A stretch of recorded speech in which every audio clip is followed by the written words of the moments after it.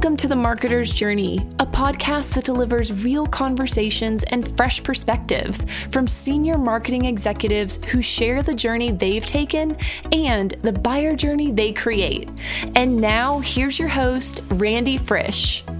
Welcome to The Marketer's Journey. Hello, business leaders. Hello, marketers. We've got a great one for you today. I've got Shapiro who's going to join me. Now, Stephen is the VP of marketing for a company called CleverTap, and they are in the mobile marketing space. So we talked a lot about his career and how he got to that VP level. Now, it's interesting with his career. We got to unpack this a little. I think a lot of us are in a career sometimes that just doesn't feel right, doesn't feel like the vibe that we want to be in. So it was a very strategic conversation about how to get on track, how to take those risks, how to be willing to take a step back when you need to get on the path that's going to make you happy in the long run. So I think you'll enjoy a lot from that first segment. And then we really go into a very tactical way to think about structuring your team to look at the entire buyer journey. In fact, Stephen does a lot of consulting on his side that he talks about, briefly at the end, but really thinking about a different lens to not just thinking about how do I get people aligned to the top of my funnel, but actually supporting different stages of the business along that entire buyer journey from awareness to close all the way through retention. So without further ado, I think we'll get a lot from this week's episode. Here is Stephen Shapiro. Hey, Stephen, thank you so much for making time to chat today, share your career, share your buyer journey with our listeners. To kind of set context for everyone, maybe you can tell us what it means to be the VP of marketing at a company called CleverTap. Oh yeah, thank you. So it's a fun ride. It's definitely challenging. The company is a high growth company that's building out a retention platform for mobile users, mobile app companies, and my position has been to come in and help them change and grow in North America and bring in best practices for how we drive to scale. So I've been here about 6-7 months. It's been a fun ride, and I'm enjoying it. Very nice. Just for context for everyone, how big is the marketing team as a whole that exists at CleverTap today? Yeah, the company has a marketing team, I would say, somewhere in the 20 to 30 people range. We have a center of excellence regional model where we have centers that support the corporate structure and the regions through standardization. And then each region has a small group of individuals that help build locally what's being done globally. Very, very interesting. And Stephen, just for context, because this is, I looked at your career and we'll unpack it a bit, but where would this team size kind of vary from places that you've been along your ride?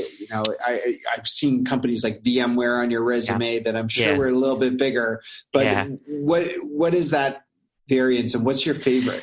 Well, it's like asking who's your favorite child. I've had teams as small as 1 or 2 and as large as over 40 in my career, and each of them have their advantages. I love large teams for the ability to just have a large scope of influence and an ability to affect change rapidly, in the sense that you can do a lot of things with a larger team, but also it's also sometimes slower because there's a lot more people to have to move and to influence and to bring along on the journey.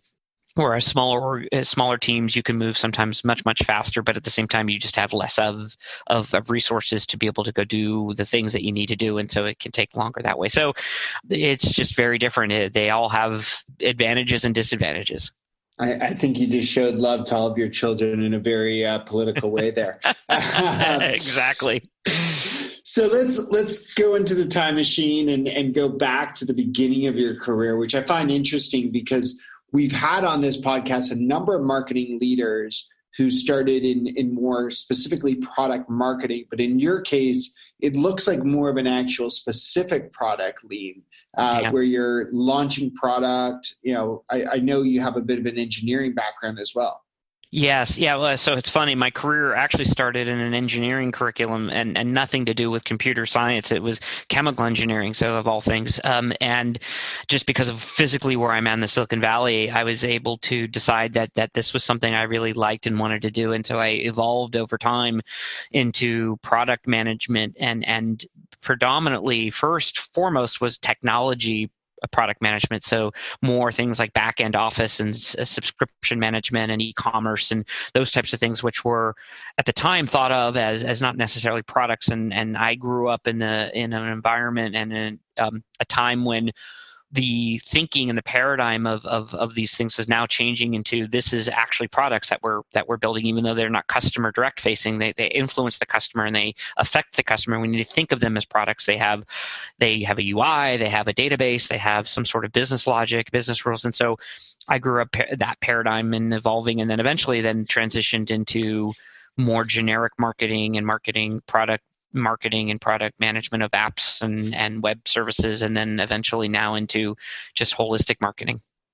Well, you can obviously now speak the right language, 20 some odd years later after making that shift. I'm curious for those listening, and I know a lot of our listeners are probably already in a more streamlined marketing role, but whether it's someone who's exploring to shift from a product path to more of a marketing path, or the marketing leader who's debating taking a risk as someone had to with you, do you think that it's still as easy to jump from a non-technology background 5-10 years into your career and make that jump today? It's not easy by any stretch for anybody to make a career change. It's always hard, but it's both worth it and is available to people who want to do it. I would say that there are sacrifices. I had to make a sacrifice, for example, and I was on a track that was growing as a leader in a technical, more engineering related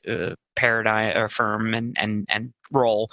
And I went back to becoming an individual contributor in a very different role. And so you kind of go back to the beginnings, and I had to pay my dues, if you want to call it that, in learning and developing and becoming a leader on a different track. So you have to go into it knowing, okay, this is going to be different. I'm going to learn a lot and it's going to be exciting and I'm going to enjoy it. But at the same time, I can't expect, for example, I was a director level at the time on a different track and I went to be just a regular product manager. And there's nothing wrong with that. It's okay to take a step back from that perspective. If you think of it as a step back, I never did. I always thought of it as just a different challenge and a different opportunity. But you have to stick with what do you want to do in life? What are you passionate about?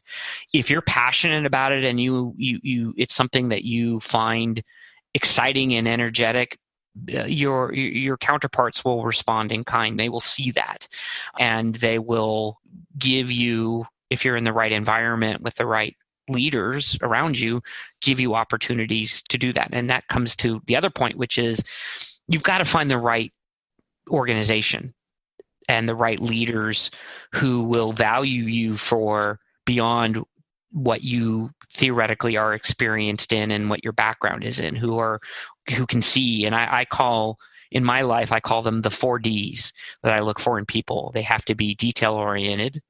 They have to be determined.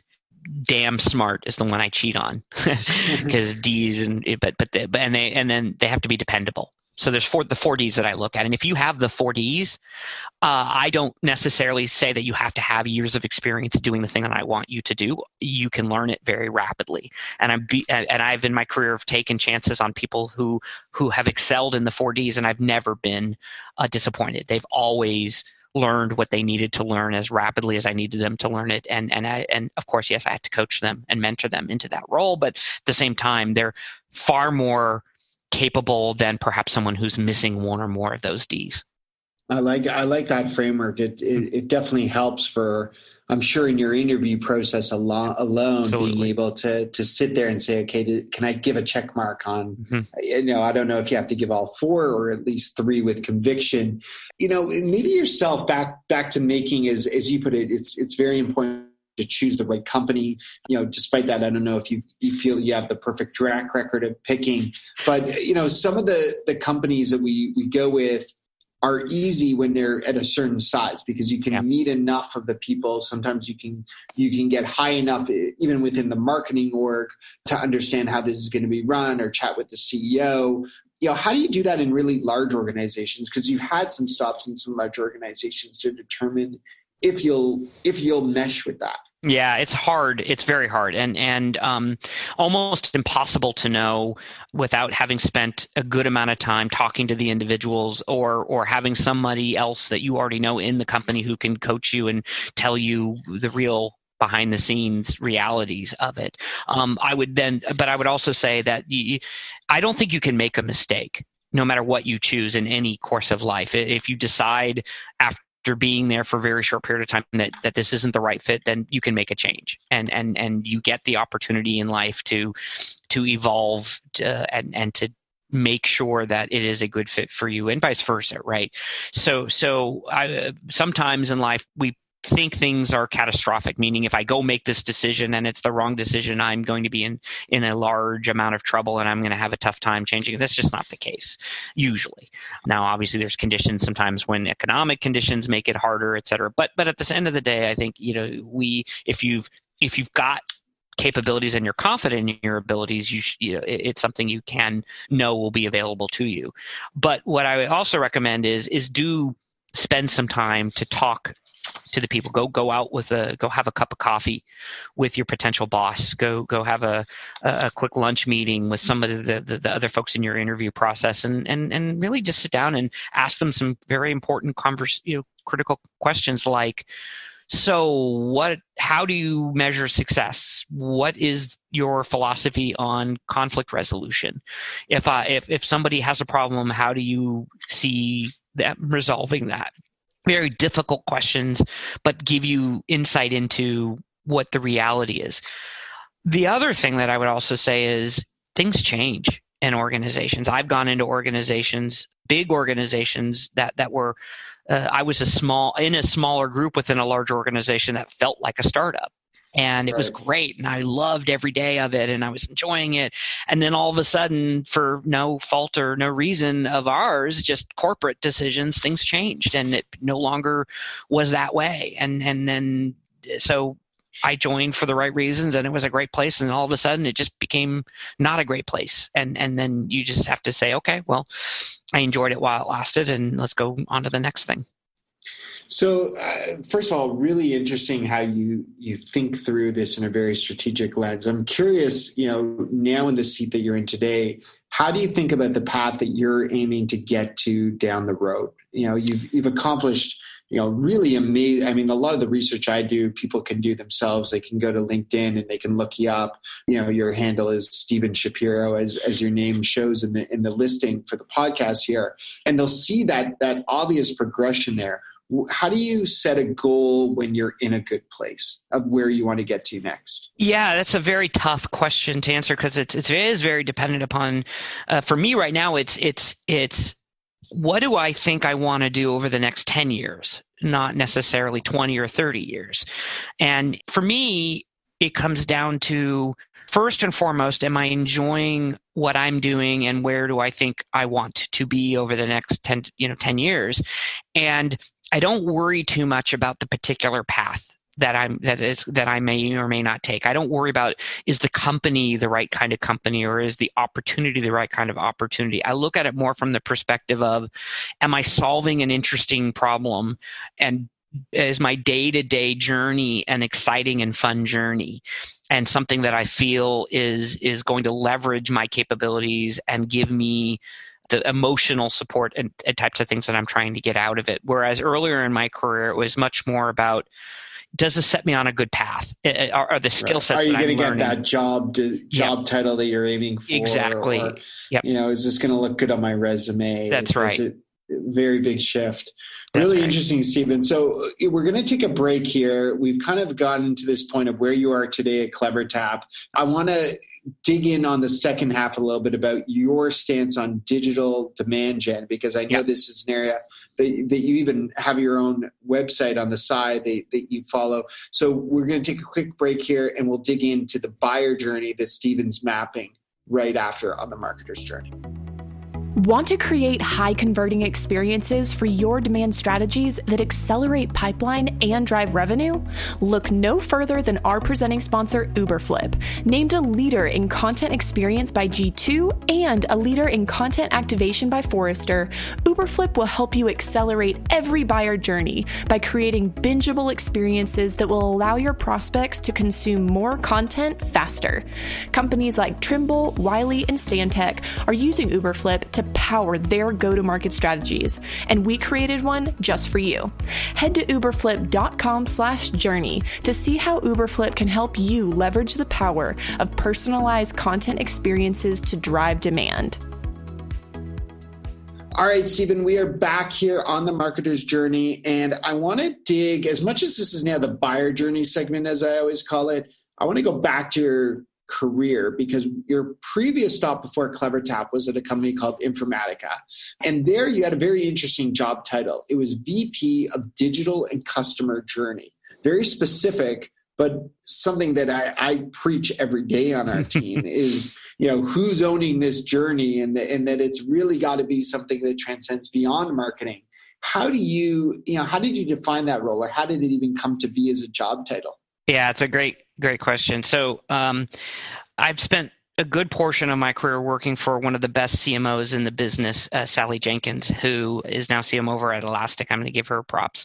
And she and I have worked together, and I worked for her and with her for a number of years. And she went to Informatica to run marketing for the Informatica team. And she and I were chatting, and she was recruiting me to try to come and join her again. We had worked together before, and I came in and I said, yeah, this would be great, but I want to make sure that the job function really highlights the paradigm shift and the transition that I want to go execute with you here at the company, and that's about digital and how it empowers the buyer's journey. And she completely was supportive and said, yeah, absolutely, that's exactly what we need. And when I met with the leadership team, they were very supportive as well. So we crafted this job called VP of Digital and Buyer's Journey, and I owned, and at least initially, everything related to marketing except for things like brand and events and the portfolio marketing function, and my team owned campaigns and operations and buyer's journey, those types of things. So, but the paradigm that we know works best, especially in B2B enterprise sales cycles, are you've got to influence the buyer throughout not only the landing of the deal, but adoption, expansion, and renewal, and then ultimately advocacy. And marketing never ends. And most influence happens today in the marketplace by digital. In fact, there are studies out there that say over 70% of an influence on a deal happens even before somebody talks to a salesperson. So it's not that sales isn't important. Sales is incredibly important, but it happens at a very specific time frame. Absolutely. And the digital needs to influence this person along the way. And so we wanted the role to really be defined as such that it encompassed both aspects of not only the digital and those types of things, but how do you translate that motion at scale in a buyer's journey? I couldn't agree more. In fact, I'll give you a good stat that I heard, which is, I think, even more powerful than that 70%. And the number is higher, but it shows the applicability of the research that we're doing. And it said 82% of the time where we're evaluating a purchase, we're doing research on our own. Yep. Not speaking to sales. So only 18% of the time is speaking to sales. And that includes that time after you've already been connected, because that's right. When you get off that demo pitch or that sales call or the promise of services, what do? You go and you try and feel good about going to your boss and saying we should buy this. That's right. So I guess how do you kind of structure the team? I don't know if it's the case now, but how have you? Yeah. When obviously they're the demand folks who are going to focus on top of funnel and driving leads, but also, as you said, this is going to weave into the sales teams, the retention teams. How do you put marketing's hand in there, and how do you make sure it's welcome? Yeah, well, so welcoming is the first. You have to get alignment with the leadership that they understand and buy into this paradigm, that they agree that marketing has a very important role that needs to be fostered and supported and developed along this way. And so at Informatica, for example, it was getting people aligned around. We're not talking marketing source pipe versus sales source pipe. There's no such thing as sourced pipe anymore. It's influenced pipe, and so getting people to look at things like multi-touch attribution to know what touches are happening and what effect it's having on the prospect is critical. If you can get alignment on that, then there you can set the organization design to support that motion. So it was getting aligned with the CRO at the company to say, you want digital and you want marketing to be influencing so your sales folks can be focused on sales conversations. And at the time, the gentleman was like, yeah, absolutely. So very strong supporter. And so together, sales and marketing works to make sure that we've defined what does this journey really look like, not just the theoretical, but the reality of how are people moving through this buyer's journey. And then you structure the organization design around that. So you have folks that are experts on particular functions like paid media, organic media. They are the subject matter experts that support the individual, perhaps function leads, right? So at Informatica, we had categories of products that were things that we sold that was separate and distinct from each other. But it had to come within a broader buyer's journey across the whole platform because we're a platform sell. And so what we do is structure the organization to have single points of contacts to be what I call digital strategists, to be the single product manager, so to speak, of the buyer's journey across those different product lines. And then they would pull in all the subject matter experts from within the organization as needed to help them across the way. But ultimately, one group or one function was responsible for holistically what is the buyer's journey and how does it operate and how do we know what's working and what's not working, and then the functions underneath them would support them to help with the data and the analytics and them building out and executing.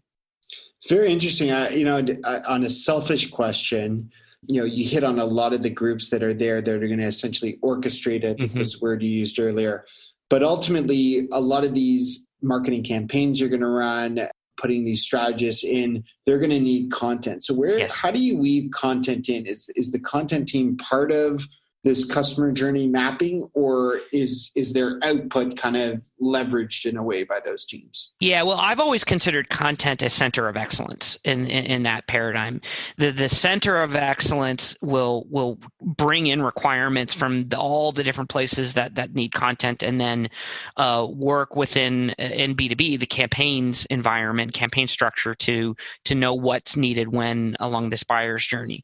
There's always going to be more demands for content than you can deliver. There's just never enough resources to go do it. So you have to prioritize what is needed, and you need stories, right? Campaigns are stories that you want to tell that drive people, pull people through the buyer's journey. And so you define the stories. Those story definitions then tell you from each of the subject matter experts what is required to tell that story. You're going to need top of funnel content to generate awareness that's going to be delivered by paid media and organic media. Then you're going to need middle of the funnel content to help explain how your product or solution solves that problem. And then bottom of the funnel content, technical details and other types of value proposition statements and other types of pieces of content that'll help get it down to a level that can get your influencers in the journey to really buy into and say, yes, this is something we need, and have confidence that the solution is going to actually solve their problems with case studies and other types of things. So you define all of these requirements and then figure out what the right priority is, and then the content team builds all that out over time. It's never going to happen again very, very quickly. You're going to have a roadmap, just like any product does. And I'm just curious. I know I'm in the weeds here. I'm just very curious here. Do you find it's important to have that content team sitting there when you're architecting this buyer journey as a whole, so that they understand what stage they're building this content for. Absolutely. But at the same time, you can have sometimes too many cooks in the kitchen. It's a tricky balance, I'm sure. It is. My philosophy is you can never provide too much information to the team.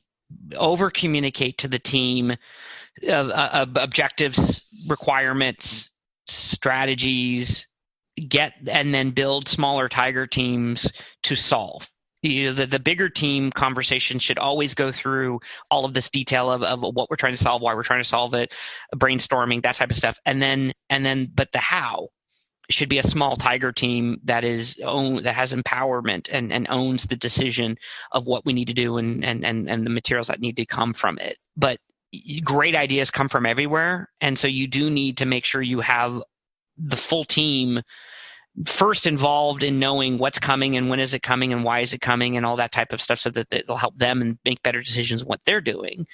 But then separately also having this ability to be consultants. And I've been using in my history the DACI or RACI framework, DACI, the driver, the approver, consultants, and informed. And so you define up front in the decision who are the consultants. And when you talk about what content needs to be delivered, you need to bring representatives in of these consultants across the whole organization that have value to help the person making the decision make the right decision. They are just that, consultants. You get their inputs, and then the decision gets made by that one individual who is the empowered aide to go make that decision. I think when you use that framework, it's very easy to curtail it so it's not too many cooks in the kitchen. There's only one cook in the kitchen. You just got a lot of sous chefs around you to help you, prepare the final dish. I love it. And we are going to, I don't know how we end a segment better than that analogy. So Stephen, we're going to end that segment, but we are going to keep you around for a few more minutes so people can tune in. I think they're going to want to hear how you make time for yourself, where you've been. That's a fun segment we always end on here. We'll be right back here with Stephen Shapiro.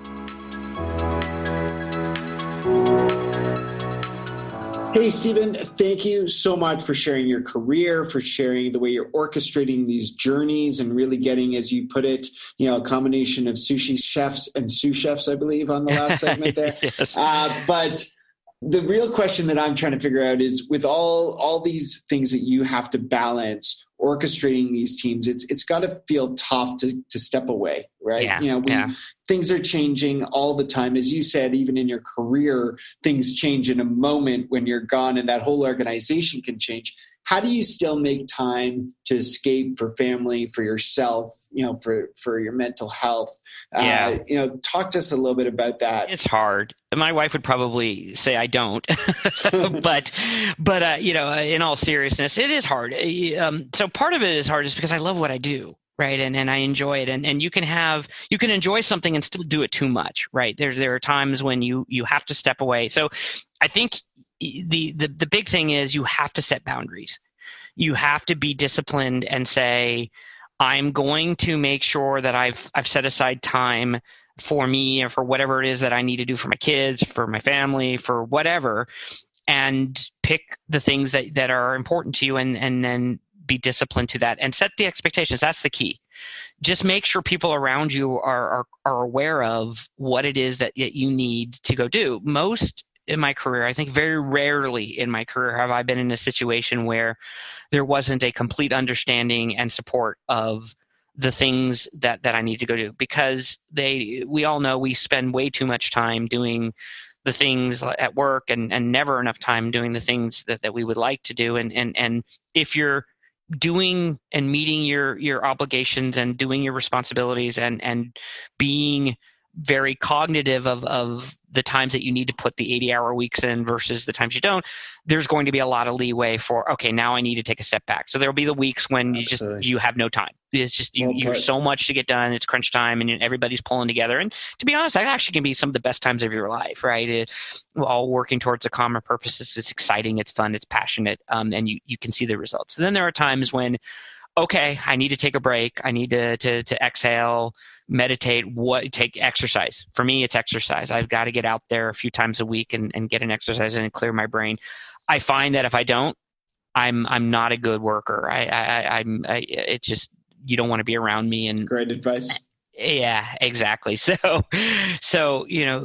be disciplined, set your boundaries, set expectations around you of when you having your downtime, because if people don't know, they don't know, right? They really can't acknowledge and support you if they don't know what you're going through, or if they don't know what you're, when you're off. Just say, hey, I'm out for an hour. I'll be back online. But people will respect that,